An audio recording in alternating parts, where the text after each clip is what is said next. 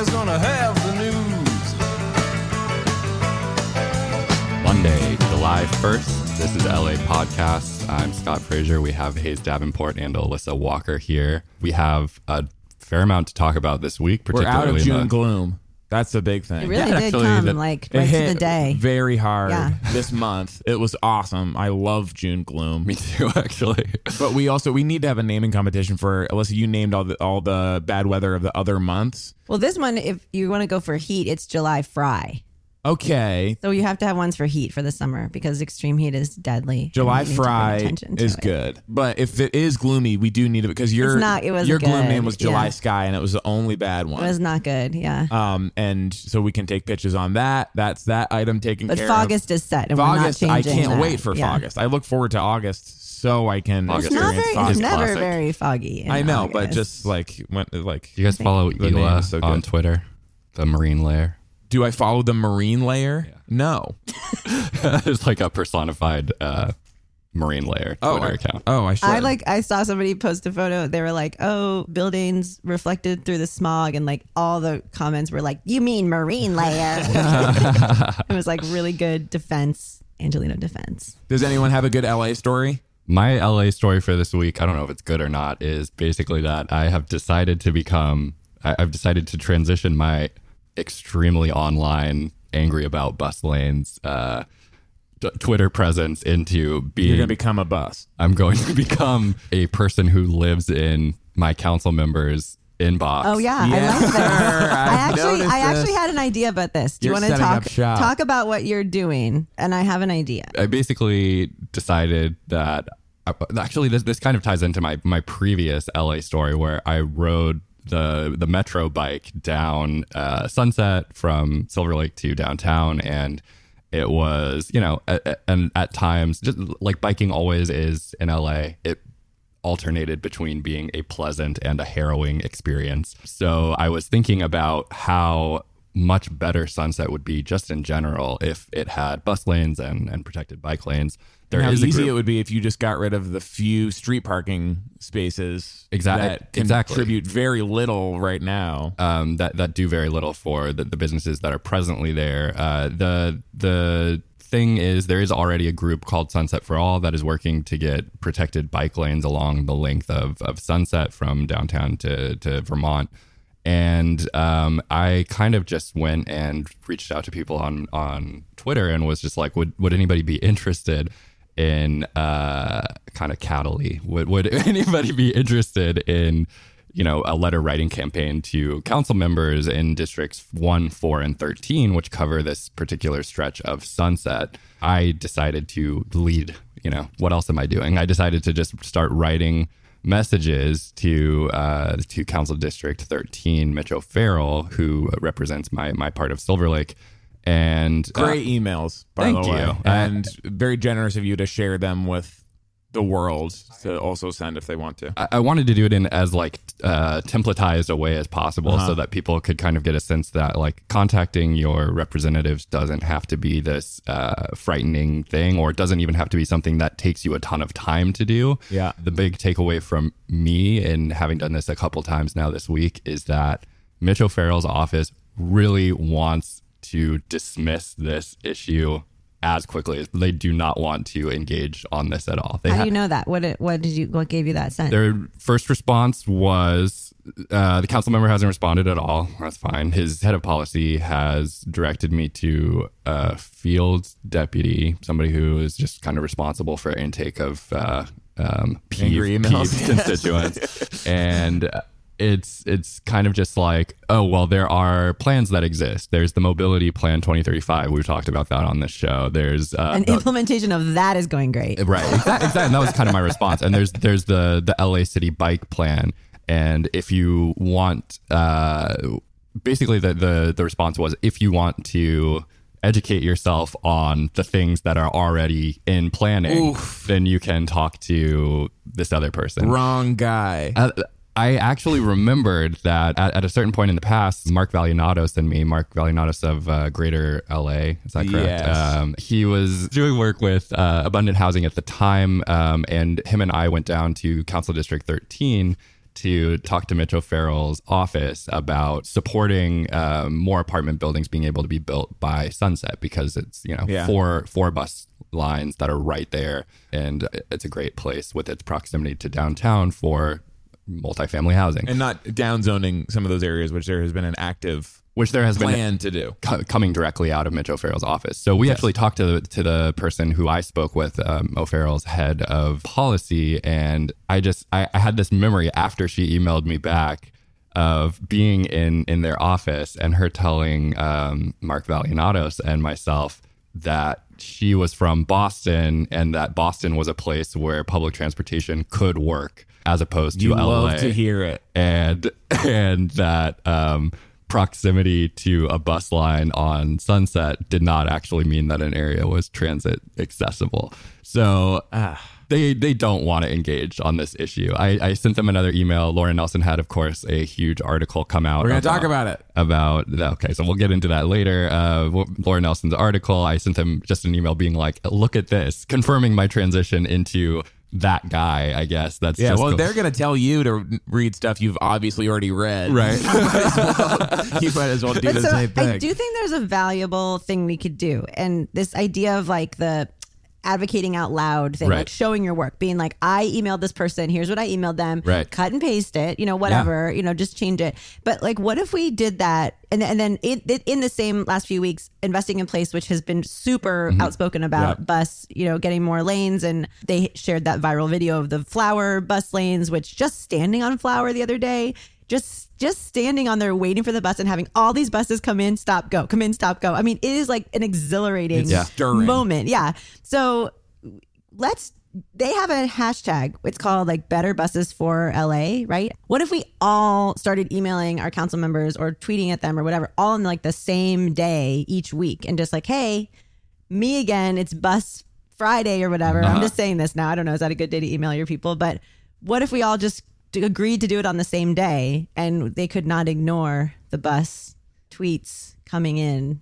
Yeah. Or maybe you could just do them any day you want. We want to spread them out, or get together with your friends and I honestly have a bus think it can party. be either. It can either be all on the same day or spread out. I think it's really just do it all the time. It's just the regularity. Services not sweeps. Really, exactly. Yeah, and that's exactly what I was going to mention. Got results. Yeah, so it's this coordinated hashtag or whatever, but just working out loud, sharing these letters, posting them, and just encouraging people to take the language exactly like you said, to take away that idea that it's scary or you might not get a response. I think you might not get a response. I honestly think that as I've been doing this, because I've never done anything already with this intention to do it regularly. The clear thing except to me, podcast. I've had any contact to my representative to intend to do it with such regularity. I think that the striking thing to me is that pretty much any concern that you can think of is dismissive by a representative of any description until you reach a certain point. And then that point is obviously not where we're at now. It's a certain volume and like magnitude of when people complaining about it, which is, as we talk about on the show all the time, they're getting from the other side of the political spectrum on this. In favor of those same parking spots you were talking about on more Sunset. Parking spots to like scrap the bus entirely.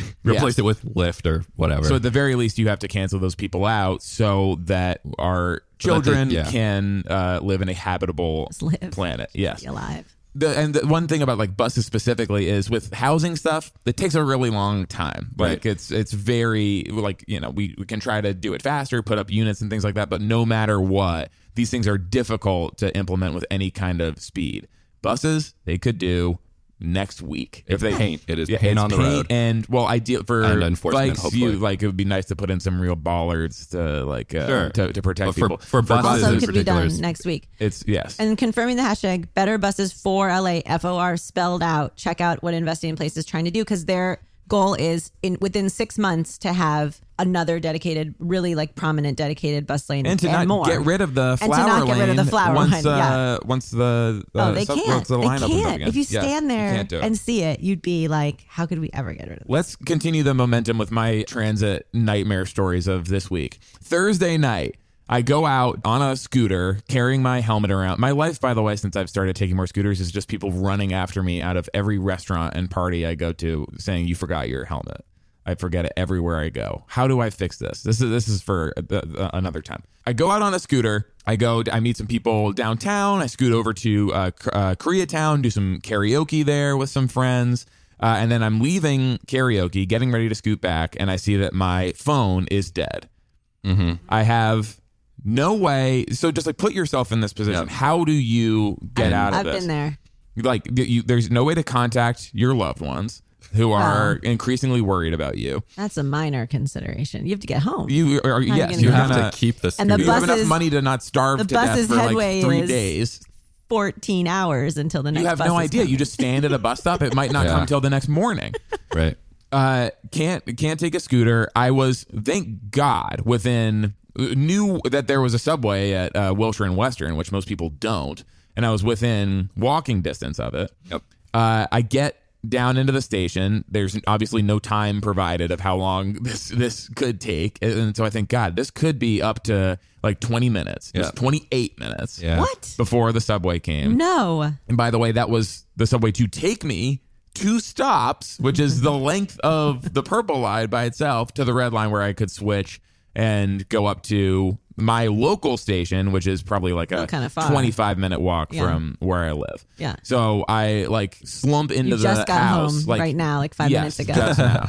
Exactly. I should tell. I haven't even told my wife that I'm alive. She's probably And married. you left she your has helmet. remarried. You left your helmet at the karaoke bar. Passed away. I mean, the one tip I have for you, Hayes, although you're not going to like this, it's something else to carry around, but I carry around a USB thing to plug in my phone with me all the time. Like ultimately, it would have been faster to go to CVS and buy a charger and like find an outlet somewhere And get a lift. and then get a lift. That would have definitely been Or a faster. taxi? Could you or at that point a call- scooter. Could you somehow know where a taxi is? And did you have like cash? I guess you could pay with a credit card. But With like, the credit where card, would but you even exactly, go get a taxi? That was my next thought. Oh, I'll hail a taxi. And then like, wow, where, how? Hotel. I guess you could go to a hotel. You But could have I walked don't- to like the line. The line. Do you think there are taxis like waiting at the? You I could mean, just I tell don't them know. to call you one. That's true. Sorry, I'm just thinking here. I'm worried about you. Sir, taxi, please. Then the next night, having learned nothing, go out again on a scooter just to Echo Park. I'm hanging out there for a while, try to take a bird home, and it tells me that it's after hours. This is at like 12:05 a.m. And it says, check back tomorrow morning. What? To ride this scooter. So I think that might be part of the LA permitting deal, is that they turn them off between midnight and something else to discourage drunk birding. Okay. Scooting. I'm just guessing. And cars are the next Yeah. phase of this You operation. should, but drive your car home. Yeah. I mean, so anyway, I have become a mass murderer over those 2 nights. I mean, but the rage, I've never encountered anything like that. And 12. Yeah, that seems midnight too early. is Even if weird. you're trying to solve that problem, that's way too early. Or to turn 'em we're off. talking about keeping bars open until 4. Yeah, It's well- like it's too early in many cases, and just the notion that that's going to stop people from being drunk on a scooter is probably flawed to begin with. Well, that you could hook up person- a breathalyzer to all of Yeah, them. well, that's what I'm saying. Like it's obviously the drivers are the problem, but it seems like 12. If you wanted to actually turn them off, maybe turn them off at 2. But that doesn't. What is being accomplished know is really my why. question.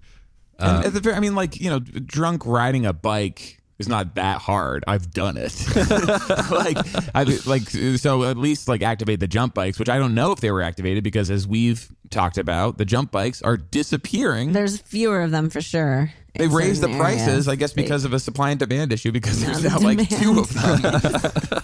I've still never taken a jump bike, but you do definitely notice there are fewer of them around and more of the wheels. The wheels are They have like a Which monopoly. winning now. this gang war. I mean, they're the ones that are now the private capital funded option, right? Like they're not owned by either of the big Not now.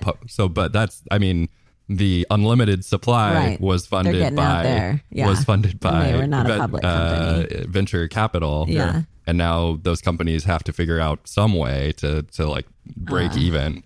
I have So- not been able to get those to work one time. Might be something with my app or whatever, but it just says You might this one's actually- offline. This one's offline. You might actually be too old to ride wheels. And it doesn't want to tell me in a way that Scan will your insult me. license. So it's just like, oh, sorry, this one's broken. Then some 12-year-old Sorry, comes up. you're and- not dressed right for this bike. Alyssa, any LA stories? I don't want to complain about any transit experiences this week, but Okay. I can in a future. Yeah, sure. You certainly have complaints you can make. Let's talk about probably the biggest thing from this week. The state budget was announced. We've heard a lot about different plans, especially for housing, that Gavin Newsom was putting together for his first state budget. And the budget did include like a good amount of money or not sufficient amount of money for housing, but more than the state has gotten in the past. And a lot of that money is going to LA. Specifically, they have budgeted $640 million split up between big cities, counties, and what's called continuums or continua, I guess, of care. I think they do call them continuums of care. But isn't it? Who cares? But which is like the local housing and like homelessness authorities of different parts of the state. LA City alone, Garcetti says, is getting about $130 million of this money out of 640, which is also being split to other big cities and counties and continuums of care. So that means LA, between city, county, and the LAHSA, the Homeless Services Authority, is going to get a ton of money from this package, which is a good thing. At the same time, Prop 2, which we voted in favor of last year, which allocates $2 billion to housing for people experiencing homelessness, for supportive housing, that's opening up now, basically. Mm-hmm. That's coming online. The city council's response to this this week was to file an official motion asking for $1.2 billion more dollars. I believe that they basically asked for this like the day the budget. Now this has done. Yeah, this has been moved by my council member Mitch O'Farrell out of CD13 and seconded by Council President Herb Wesson out of the 10th district. I don't believe they voted on it yet, did they? Sorry, yes. I don't think that. Yeah, they just filed the motion, right? And That being said, I think that we all in this room probably can speculate that they will, in fact, vote 15-0 favor of this unanimously. Mayor Garcetti has also indicated his support. Yet, to your question, Hayes, this was the same day that the agreement was made. Mitch O'Farrell's office, in that same story where they were announcing this, the motion for this resolution, was saying that he was basically going door to door in Sacramento, knocking on politicians' doors for support to get this $1+ billion specifically for LA County, which it's not going to happen, right? And if it were, it seems like the time to make this ask would be while they were deciding how much money to allocate for this program and not the day the decision was made. I mean, right. It's fine it's fine to ask for as much state money as possible. We need as much money as we can get for this problem. So it's okay to ask. Or at the same time, at least, it seems like we should be coming up with ways to spend the money that's already been allocated by whether it's HHH or like the other bond measures that have been passed, or this huge amount. So the money that's being sent to us right now between Prop 2 and the state, precedent suggests that we are not going to be able to spend by the time the next budget comes out. So the timeline here is that the state legislature has been consumed in talks about the budget for basically the past month plus. Mm-hmm. But even prior to that, everyone who works in city government in Los Angeles had ample warning that the Los Angeles homeless numbers were going to be very bad this year. Mm-hmm. That's something that's been known for a long time, even if the specifics weren't out. The count came out in early June, and this ask, like you're saying, came out at the end of June as talks were wrapping up on the budget. So you do kind of wonder, what is happening there? Why is it that the council members seem like not only were they not really deeply concerned about the messages that were coming out about the homeless count numbers prior to the month of June, but even when the numbers first came out, they didn't immediately turn around and say, what do we do about this? They said, it's Sacramento's fault. And then after, I think universally, there was this condemnation about the handling of this homelessness crisis by outlets across the country. We even got a mention during one of the Democratic debates during the past week for having tent cities on our streets. Now that there's this universal condemnation about not only the way that the city leaders have handled the crisis, but also about their response to the news that the crisis is continuing to get worse, then we get this motion to get more money. To me, it looks like another exercise in blame shifting coming out of city council. I agree with you that more money is needed. But in the absence of an actual plan, a verifiable plan to use the money, as you were saying, or even an indication that there would be some sort of mechanism by which to hold accountable our city leaders and make sure that they're not just going to shamelessly capitulate to whatever NIMBY group pops up in opposition to homelessness, to housing the homeless in that community, which is always going to be a factor, right? Like, we need to have some sort of commitment that the money is going to be spent in a reasonable way. Otherwise, what is the point of just like taking a dump truck and just pouring out huge amounts of cash all over LA if it's not actually going to go anywhere towards solving the problem? Also, if we had done this from the beginning, I guess we had a different governor there and there was a different, expectation of getting money, but we've waited so long now that the construction costs have gone up so much. How do you fight your way back from, except for going back in time when we could have been building these? The beginning we should have did this was the 80s. Right. It just seems like we're just, like you said, we're digging a bigger and bigger hole. It'd be one thing, like you're saying, Scott, that if the city said we have these 100 city-owned lots, we're going to put supportive housing on all of them, and we're going to build it up as high as we can. Here's how much this is going to cost. The state, you've got to put up this much money, and we will do this project. As it is, it just seems like a number that Mitch O'Farrell pulled out of thin air, right?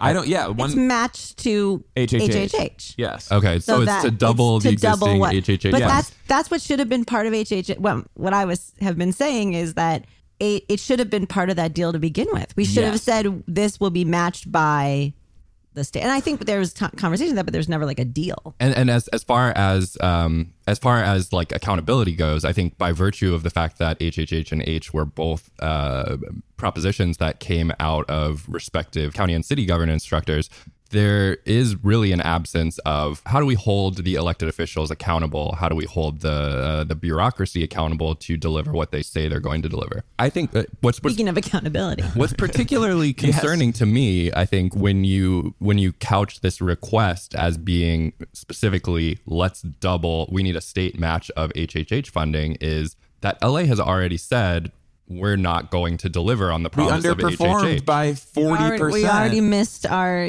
chance. And we're just getting our first HHH funded building, 3 years later, but we've reduced. Partly because they took so long to make this stuff happen, and there wasn't really a plan going in to HHH. Right. Exactly, there was no plan going in.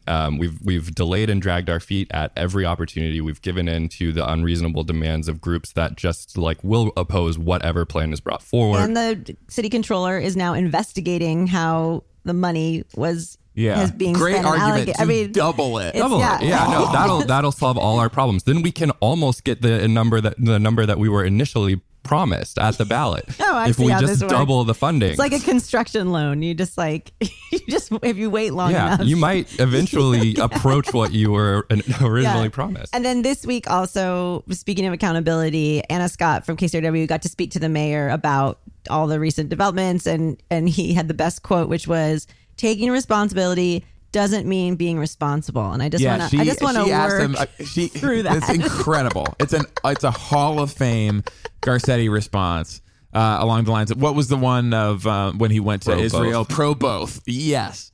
The guy is so good. He lives on this particular spot. It's incredible. Nobody can touch him in this territory. What was the specific context for that? She asked him, so you've said that you're, taking responsibility for... It was the letter he sent to all Angelinos, this letter where he said, I take full responsibility. Yes. And homelessness since he became mayor has increased by, it's on billboards that UCLA put up around the city. I forget the exact number, but I believe it's something like 100%. I think it's pretty close to doubled while he was in office. Right. And she said, what do you think the policies of your administration are that could have had something to do with how this has gone? Or what would you change about how you've approached this so far that has led to you now taking responsibility for fixing it? And that's what he said. Well, taking responsibility is different from being responsible. Right. I'll fix this, and then he says explicitly, this is caused by stuff that was way out of my control from decades ago, which is true. I mean, to some extent true. Yeah. It's certainly true-ish. Yes, but also not doing anything in the first 6 years of your administration also has had some effect on the numbers continuing to rise and rise and rise. So that taking responsibility is not the same as being responsible, which sounds like a political epitaph if I've ever heard one. I have another one from this week for later if we don't have enough room on it. That sort of gives the game away as far as his second response to the homeless count numbers goes, because really what he's saying is I wanted people to regard me as the one LA political figure who was taking this seriously. I wanted the praise of like understanding what a major issue this is, but I do not want the blame that I'm saying that I deserve. And who's going to be the person who is going to come in and fix it and is going to take responsibility for it, like when he promised to end veteran homelessness at Los Angeles by, I want to say 2015 or something like that. Right. And failed spectacularly and has never brought up again. It got really good, actually. They did do a really good job for the first few years. I don't think it's anything to do with necessarily policies that he did, but they did do a good job with like this new data-driven analysis of where the veterans were and how they could help them and getting them into care. But then without taking care of the other part where people are paying explosively high rents and getting pushed down the streets, it's like no attention has been paid onto that side of it until this year. Yeah, so like that is actually one of the main areas where homelessness has decreased. It has not ended. Exactly, yeah. But like the fact that he has made these promises in the past to end veteran that have homelessness not come to fruition, which by the way is entirely achievable, like to ending veteran Many other cities, that's been the one big win from to get homelessness in general to quote unquote functional zero by, the date keeps changing. I think now it's by the Olympics. To say that Vision Zero, the city's goal to end traffic fatalities of all varieties, will be a decade-long success. All of these things that, like you're saying, these are claims and promises that are made that then they just come out of nowhere, vanish. Yeah. Do we not have the right to ask, well, like, why didn't these other ones work? And what does it say about these new promises? Right. He also this week, Liam Dillon, friend of the podcast, the LA Times reporter, talked to Mayor Garcetti about the budget and said the question that we were just asking, why hasn't he really been involved in the process of planning for Southern California's housing growth between the RENA numbers that we talked about with Pavo Markkanen and also this, the budget stuff. I mean, he hasn't really been out in front like trying to get this money necessarily. And Garcetti says he plans to now. And he said that was a little bit of a ball dropped. Yeah. And this is which, by the way, is much more accountability than we're necessarily like used to seeing. But I would say that it was a pretty big ball drop. It's not really a ball. I mean, at that point, it's like you didn't come to the game. Yeah, I mean, that is true. You really cannot do anything productive in terms of dictating the future of Southern California's regional planning if you refuse to show up at these meetings, which are held just a few blocks away from City Hall. To say it is a little bit of a ball drop, it's like we can, I think going forward, we can kind of just say in any place where it appears that Garcetti is taking responsibility, he is probably not saying that he is responsible, right? I mean, that is so like a ball was dropped, but that doesn't mean that Garcetti is saying that he dropped that ball. Yes. But I think that who is paying attention to these issues in City Hall? Like this is what these people are ostensibly there for. This is what we send them there for, to take care of these issues. The fact that we have, in Pavo Markkanen, we have a professor who is essentially has become responsible for bird dogging local elected officials to shame them into showing up to the various councils that they sit on, is so dysfunctional as to like basically be farcical. And I don't know. I just don't know how to make city council members, how to make the mayor, how anybody can force them to take seriously jobs that they kind of just seem to regard as a joke. Let's talk about, we got another strike coming up. Strike season. Strike is in the air. It's just strike year. Meltdown May has extended into June and July. This one's a grocery store strike, which, I've heard from a lot of people who lived through the last one. I was not in LA. When was it? 2003, like October 2003 into 2004. Okay, I vaguely remember this. Could have much bigger ramifications than even the teacher strike did. So this is the union is the United Food and Commercial Workers. They represent employees of Vons, Albertsons, Pavilions, and Ralph's. And these are the really big grocery store chains in Southern California. I think we talked about on our live show at UCLA. Ralph's and like Kroger is the 10th biggest employer or something in all of LA County. These are a huge operation. They have something like 400 stores in the Southland. The stores have been offering their employees raises of 1% a year. Yep. The employees are saying that's not enough. The consumer price index in this area rose by 3.1% from May to May. And so with these small increases, they're not able to keep up with the cost of living. Even more, if you look at a different year-to-year period, like, for instance, we talked about rent control in LA. That was, the CPI was like 4%, I think. Just went up by 4%. September to September. So definitely far behind what it would take to actually keep up with cost of living. Yes, and the problem gets worse every year that you're behind the cost of living increase. So this week, the union authorized the strike. They got a 96% yes vote in the authorization. So leadership is now permitted to order a walkout at any time. Yeah. They're still negotiating. Their contract has expired back in March, I think, but they're still negotiating. But the union is saying they are ready to walk out on this.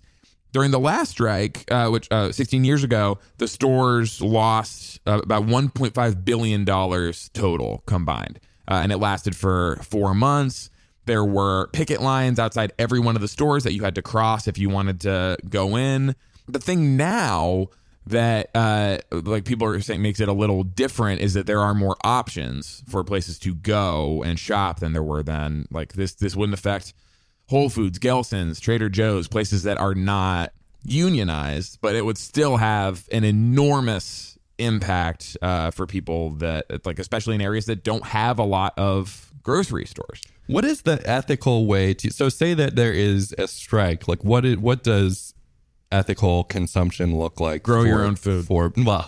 Farmers market. For people who want to not, 7-Eleven. in spirit violate. Are you scabbing by going to Trader Joe's during a strike? This is what I'm saying. Like, do you by going to Whole Foods and supporting Amazon.com, a company that has that might be as much right money now not great, sure, but like a company that has premised very large amounts of its worldwide growth on just opposition to labor standards and regulations of all kinds.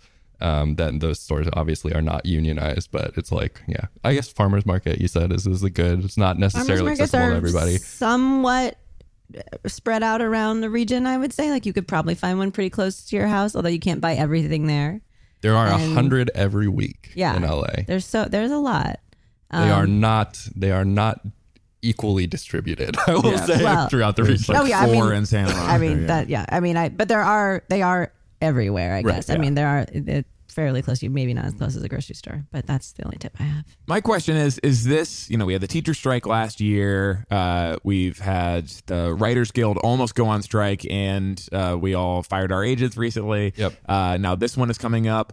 Is there something in the air? Is this like an LA thing? Is this something that's happening all over the country? It seems like labor is going for it more now. If it's during an election, like the cycle of the election, you're likely to get attention from national candidates running for president and other offices. So it's if you want to make a big fuss, it's a good time to do it. It's a really interesting question. And I think you're right, Alyssa. Like this is a good time to do it in general because the presidential election is coming up, but also specifically because it is this president. And I think over the course of the past, really since the last grocery strike, like for over the last 15, 16 years, labor in general has been so just kept on their back foot the entire time. They haven't been able to mount successful resistances to the kind of eroding of labor power that we've seen. They've just been trying to maintain what they currently have. As we see a generation in millennials and presumably Gen Z as well come up who are fonder of labor protections in general, who have known less of fair labor protections in the workplace than their parents and grandparents' generations did. I think that we are definitely starting to see there is something in the air. There's like a serious labor resurgence and the push for expanding what their workers can expect more so in the past. Does that continue? I don't know. I'm actually very interested in the question that you asked about whether what we're seeing is specific to LA. I do think that having local examples of success emboldens the other unions that we have around here.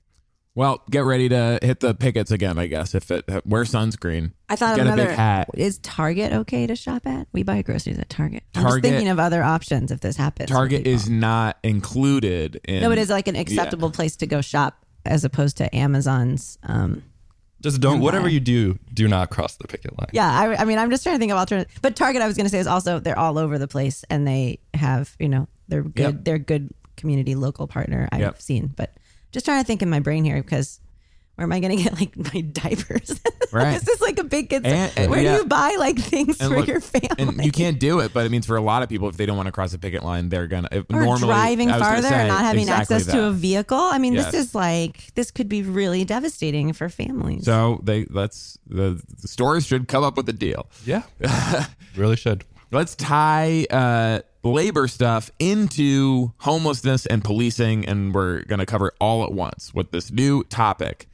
We talked about the Services Not Sweeps campaign and how LA City Sanitation and the City Council in Garcetti are all saying we're going to change the way we do homeless sweeps, or not. We're not going to do these sweeps anymore. We're going to have a more compassionate approach. We're going to work with encampments and service providers and help clean the encampments and throw away trash and not dispose of people's tents and personal documents and worldly possessions, which is the way things have gone in the past. But City Council voted unanimously today to keep the LAPD as part of these new care teams. But I don't know what does it stand for. I don't. I mean, I confuse them with the Hope teams, which are also care. Yeah, this is a new one called Care. Yes. Can anyone remember? Okay. So right now, LA City Sanitation goes out when they do these sweeps, and a couple of armed cops go with them and kind of stand around with their like hands on their hips and just are prepared to bust heads if there's any violence. Service providers, K-Town for All, our group SELA has been active in this, have been saying we go out, we don't need cops when we go out to encampments, and the idea that we would never be able to make these contacts if we had cops with us.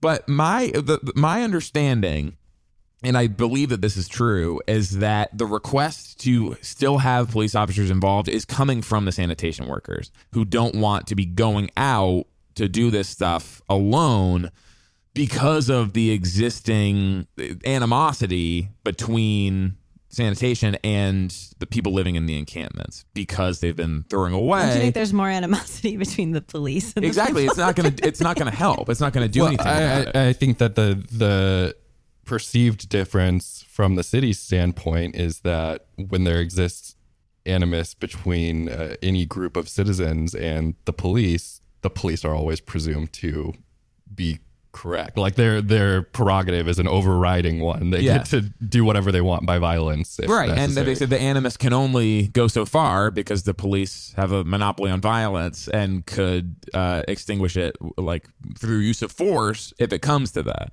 And the fact that it takes the three of us, who all are fortunate enough to be housed, all of like 15 seconds to walk through that chain of reasoning, you get the sense that the homeless also will be able to do so by virtue of actually interacting with these people on a daily basis. Sure. And the I would say the threat of violence that underlies this is not going to go unnoticed by the people who are, of course not, the recipients of this new friendlier service that we're talking about launching. But sanitation, I mean, this has become a huge part of a lot of their jobs, and probably not their favorite. Sure. And I sort of understand they're thinking the first time we go out there under this new initiative without cops, someone could try and attack us and there would be no one there to like defend us basically. Yeah. And so now I'm like getting in a fist fight because like there's no one there to help me. Yep. It seems like there could have been a compromise here of a sunset clause. If you do this program correctly, right, and sanitation workers are showing up at encampments and saying, hey, show us where your trash is, put it here in this area, and we'll know when we come, we'll throw away your trash. Mm-hmm. We'll clean the place where you live and make it safer and healthier and more habitable for everybody. Honestly, if they did that for a month, the whole energy of like the process would totally change and you would not need cops there anymore. I mean, I am so confused about the clause in this care package about they're going to work with like people who actually live on the streets to as, you know, liaisons or give people jobs who are going, you know, there are programs like that set up in the city. We've talked about this before, how it's been held up in funding or something, you know, all the you know, these programs that do things like that in Skid Row and other places. But this idea that we're all of a sudden going to move from this complaint driven process, right, where people literally report homeless encampments through the 311 app. And so that's how you know that something is a problem. And then you get a ping when you do that tells you the sanitation workers are going back with police and outreach people or whatever. Right. So I just don't understand how and you've seen the stories like in LA Times where they looked at the data and it's, you know, it's kind of the same places over and over. How do we get from that process when the complaint process shouldn't have been on 311 in the first place, but like the 311 services aren't even cleaning up the complaints to clean the streets in a timely manner, in a good way. And the people who are doing it don't pick up the trash that is right next to the thing that was reported anyway. So who is going to be out here knowing where these places are, talking to these people? Is this a council thing? Is this like these community liaisons we're going to start appointing? Is it have to be groups like yours, Hayes, like Sela? Like somebody has to say, like, I know this neighborhood. I talked to all these people. I'm walking around. I never see any of these people walking around. You know, It's always like a huge sanitation truck and a couple cop SUVs, you know, and it's just the only people who are on foot are like the outreach people from like Path in my neighborhood who are great and show up and talk to people and but like they're so busy. So like who is doing this? I will do this. Like I will walk around and talk to people and I know in my neighborhood, you could come to me and I could tell you, here's where we need help. These people aren't in a safe place. Like, come on. But I don't see that happening. And I don't see the council districts doing that. And I will say now, having gone out once with Sela, the group that Hayes works with regularly, you know, I received training on how to like approach and talk to people who are living unhoused, dealing with the traumas associated with that in a respectful way, and still like to be of help to them.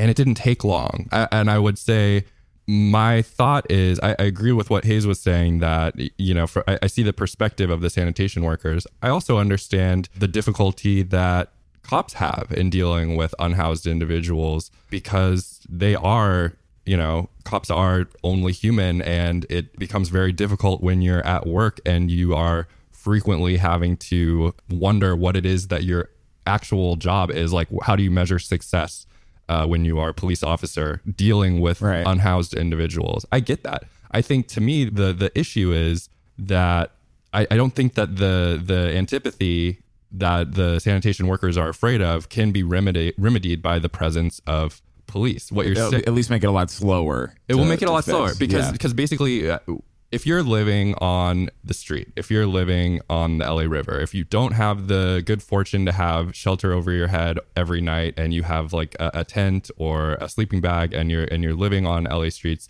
you are seeing regularly at odd intervals sanitation and cops show up, tell you you have to move all of your things, seizing your belongings, taking things from you, making you feel very unsafe. Now you have the mayor, probably unbeknownst to you, almost certainly unbeknownst to you, making a sort of feel-good statement that everything is going to change, and now like the hope teams are becoming the care teams. Yeah, now there's another outfit of like a uniform that's coming for you. But it's the same people. It's the same people. It is sanitation That's what and I'm saying. cops, and they're telling you everything is different now. Why would you believe that? Right, and how do we get from here to there, I guess? I mean, I can't see... I think honestly, what is strange to me is that city council, again, is doing a decision that seems to have the hallmarks of just like first thought, best thought, like it's fucking naked lunch or something, right? Like this is not really a way to manage the rollout of a new sophisticated city program, just to say, how can we handle any disputes that might happen as we're trying to get sanitation more involved and decrease the role of police? I know, let's put police with every single one of these units. It doesn't really make sense. It seems to me like there would be a lot more focus on actually going out to individuals who are unhoused, saying, this is what we want to do, getting input from those people about how it could be done in a respectful way. And it doesn't seem like we're doing that. Instead, it seems like we're just saying like, we want things to be different, but not too different. And we still want to maintain, our, for lack of a better phrase, like our iron fist under the velvet glove sort of thing. Hopefully that's not the case. I do really think that this is a step in the right direction, even though I'm probably coming off sounding very negative. I don't want this not to happen, or the care future, whatever. Also, the city lots thing you talked about, or public property. Why are we cleaning streets if there's a public city-owned parking lot around the corner that you could let people move into and maybe store their vehicles there, and maybe they could live there? And someone on site who's like maintaining it. It could be like a great idea. Yeah. Like that's not a hard thing to do. And I guess that's the harder part. I don't know, from the sidewalk to the public park, because you are somehow institutionalizing it, but that's where we are. This is our reality. It's an institution. We'll obviously be talking about that stuff a lot more in upcoming weeks, about something that is specific to this week. Always exciting for anyone involved in the transit community.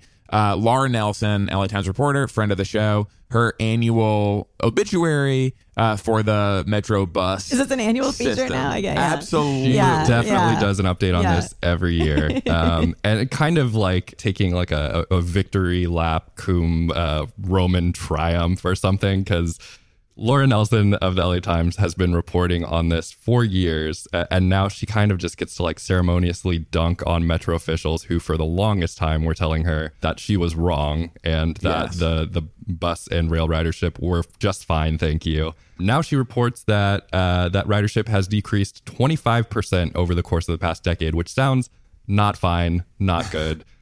Calamitous or some other word to describe it, but not good. And the headline was framed exactly right for this article. It was LA is hemorrhaging bus riders, worsening traffic, and hurting climate goals. Yes. Thank you for putting that in there, headline writers at the LA Times, because I know reporters don't always. We are and that 25% over 10 years, by the way, is really 5 years. I mean, it's between 13 and 18 is when the rates have really absolutely cratered. Between 09 and 13, there was not that big of a change. Yeah. So and especially the rail numbers were doing pretty well up until I think about 2013, 2014 is when they started declining really fast.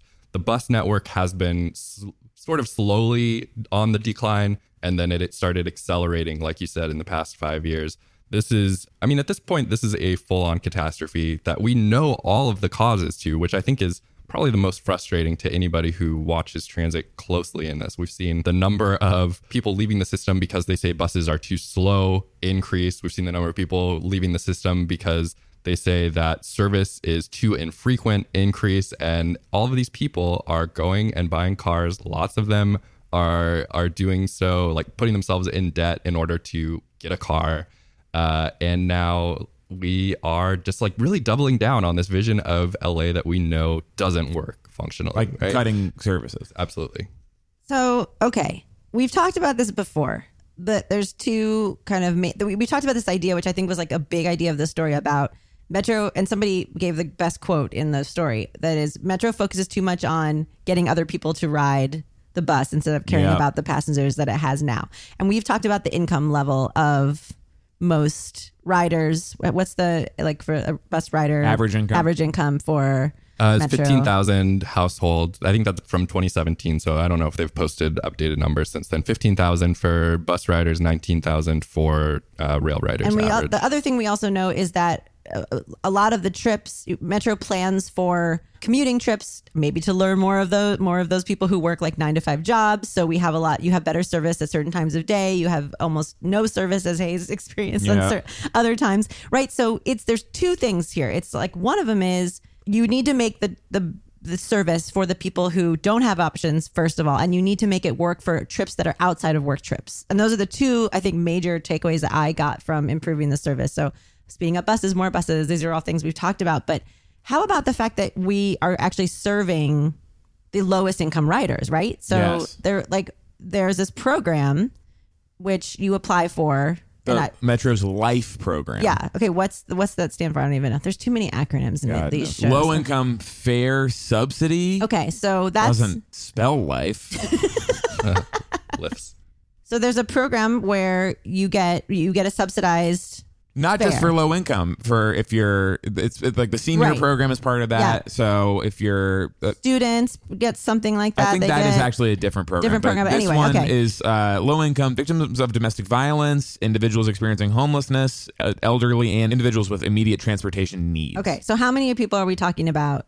2 million? Like how many of the population are eligible for something like this? Yeah. I mean, what do you think, Scott? I mean, it's gotta be in the... It's a large number. I mean, it would at a very bare minimum, I would say, be in the high hundreds of thousands. Between elderly and lower income people. So, like, for example, like people who are homeless alone in LA County. I mean, this is like a full county thing. Yeah, that's true. And then over 60,000. And then people who are over 65, all eligible. But you're talking about as actual cut of the ridership, or you're just saying like... No.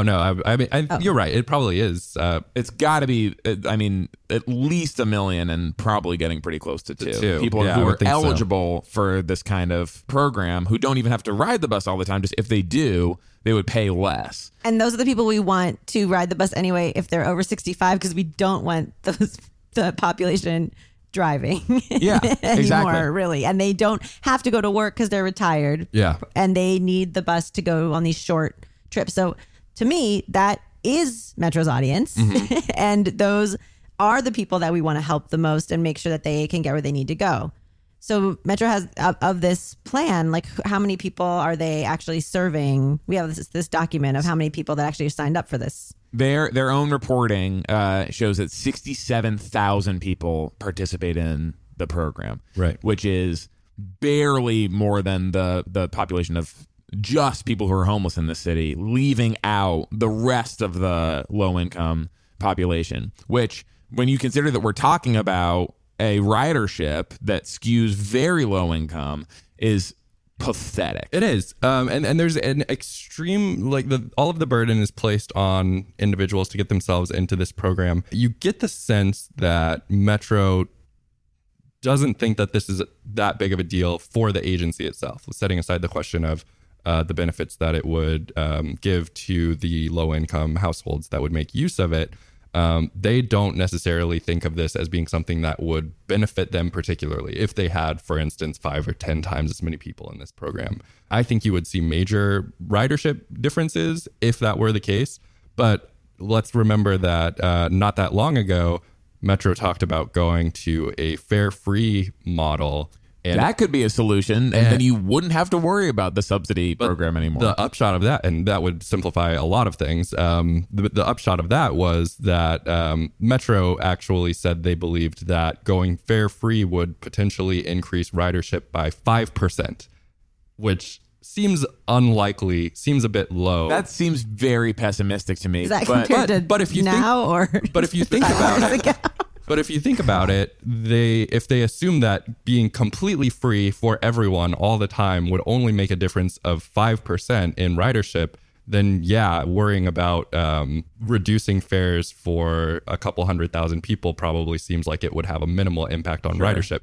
I think that is probably a very flawed assumption. But that's where I was going with this. Why not make it free for? I mean, it's essentially, I don't know what the subsidized passes 75, right? So it's for seniors and Medicare fare. Okay, so it's all the same. Cents. I mean, why not do that? Slowly start making it more free, because we've talked about how they don't make a lot of money off of fare recovery. It's like such a blip in like the funds. Slowly start making it more free and do the outreach to get more people riding.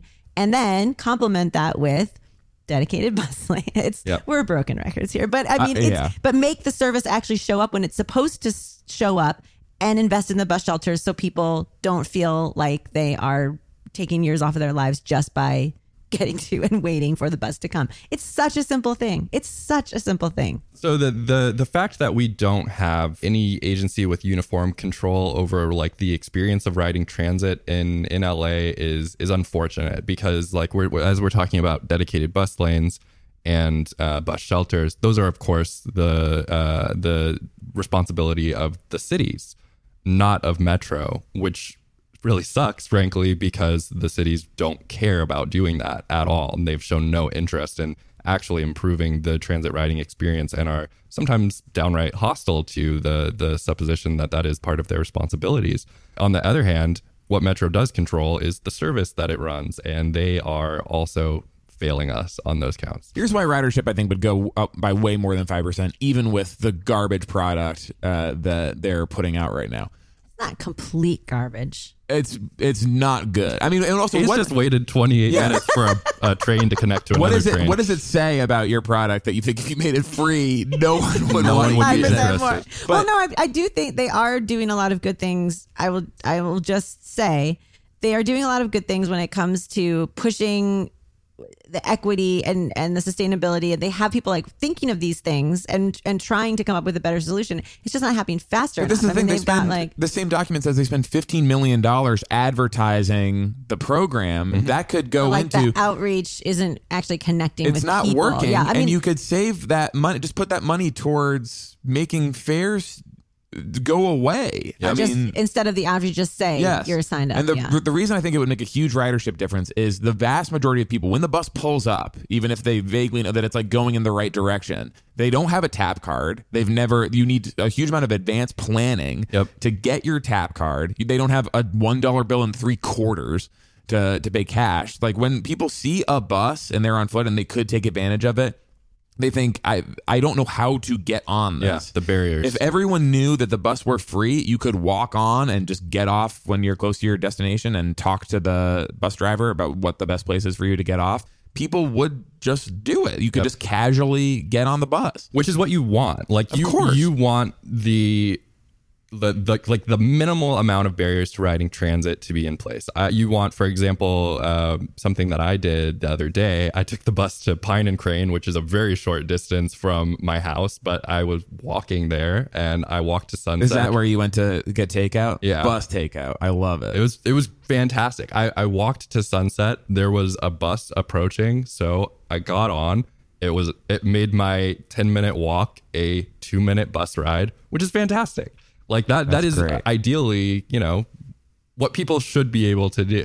I mean, God forbid that I had actually decided to drive that distance, a half a mile, but that's what people in LA do all the time. Yeah, and that's what parking there specifically is very hard to do. Yeah, that's what you want people to not do. And the other thing I just wanted to show that how it was highlighted so well in the article, and Laura must have just rode a lot of buses around and talked to a lot of people because she got some really great stories, but people talking about how they commuted using a bus for their job and it was fine until they could no longer afford their apartment or their rent got raised and they had to move like an hour away, which would have been 15 or 20 minutes in a car. But with 3 transfers now on a bus or a train, you're spending 3 hours on transit every single day instead of being with your family. With variables of an hour. 3 to 9 hours on transit a day. So, I mean, this is the other argument of, again, the lowest income families being pushed farther away where transit is not as good. And then people who move into these neighborhoods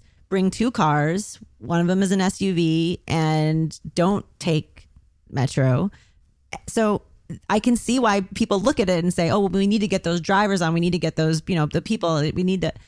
And I honestly, convincing those people to take the train when they have their 5 SUVs in their parking spots, I don't think it's worth our time, and I don't want to talk to those people anymore. I'm sad because I go on the KCRW this week. I do my little segment with on Greater LA with Steve Chiotikis. If you're going to promote that on this show, by the way, we're going to get the flip side as well. So that's fine. Everyone listen to Greater LA with Steve Giatakis. Only And ever now you we only get have to one. listen to it twice a month, though. Only when I'm on. No, just kidding. But it's a great new local news show. But we talked about this, and in his perception, he's so great to talk to because he's a driver. Like, I'm a driver. That's what he says. And his thing is, well, we can't close a lane because then for buses, because then it will make my drive worse. And so what do you say to those people? We have people fighting bus lanes. We have people fighting bus rapid transit, protecting historic and beautiful medians in the Eagle Rock area that we should preserve. How do we get the message to people that even if you're not going to get on the bus, that the bus is the best thing for you to support? Because they will still see it that way. That was kind of shady. I don't know if I want you to do that to us on Greater LA. To your point about people commuting farther and farther out, that is, I think, at least a partial driver of. So you lose your apartment and you can pay rent out in Hemet or whatever it is, but you have a job in the city. And rather than spend 6 hours a day commuting because you can't afford a car, this is why people decide to live in a tent. And to keep whatever low-income job they have, at least they can get to work at a reasonable time and not have to spend 2/3 of their life on a... But how do you convince people that you're taking a lane away from them? How do you... No complaints on the flower lane, right? So that's what we've heard. That's what Metro said. There's been nobody complain. But there's complaints everywhere else that has been even whispered. Yes. So you can have the road to yourself. That's what you say? I mean, all your enemies on the road, every other car that you hate because you're the only good car on the road. And you're the protagonist is car. a bad car that's like just cruising around for no reason. All of those people will disappear from the road, or big enough numbers of them. If we really, really, especially on like those main arteries, if we got a great bus service that had 5-minute headways and had bus shelters where you could just post up and know that you were barely going to have to wait for a bus to show up and take you where you need to go. People would use it and they would not be in cars anymore. And this vast concrete ocean that we've built would be yours to endanger yourself and others in. So we more should say you would get dedicated car lanes. Dedicated car lanes. I mean, if you think about it, it's like you take any of these major arterials, right? Sunset, Santa Monica, Wilshire, Olympic. None of those are ever going to be widened. That would be absurdly expensive. I could see them taking the sidewalk away. It's like, or they would do on some streets. They turn off. You can't park during certain times of day, so more cars can go through. But on a lot of the streets, the current sidewalk is not even big enough to form a new It's minimal. lane. Yeah. So.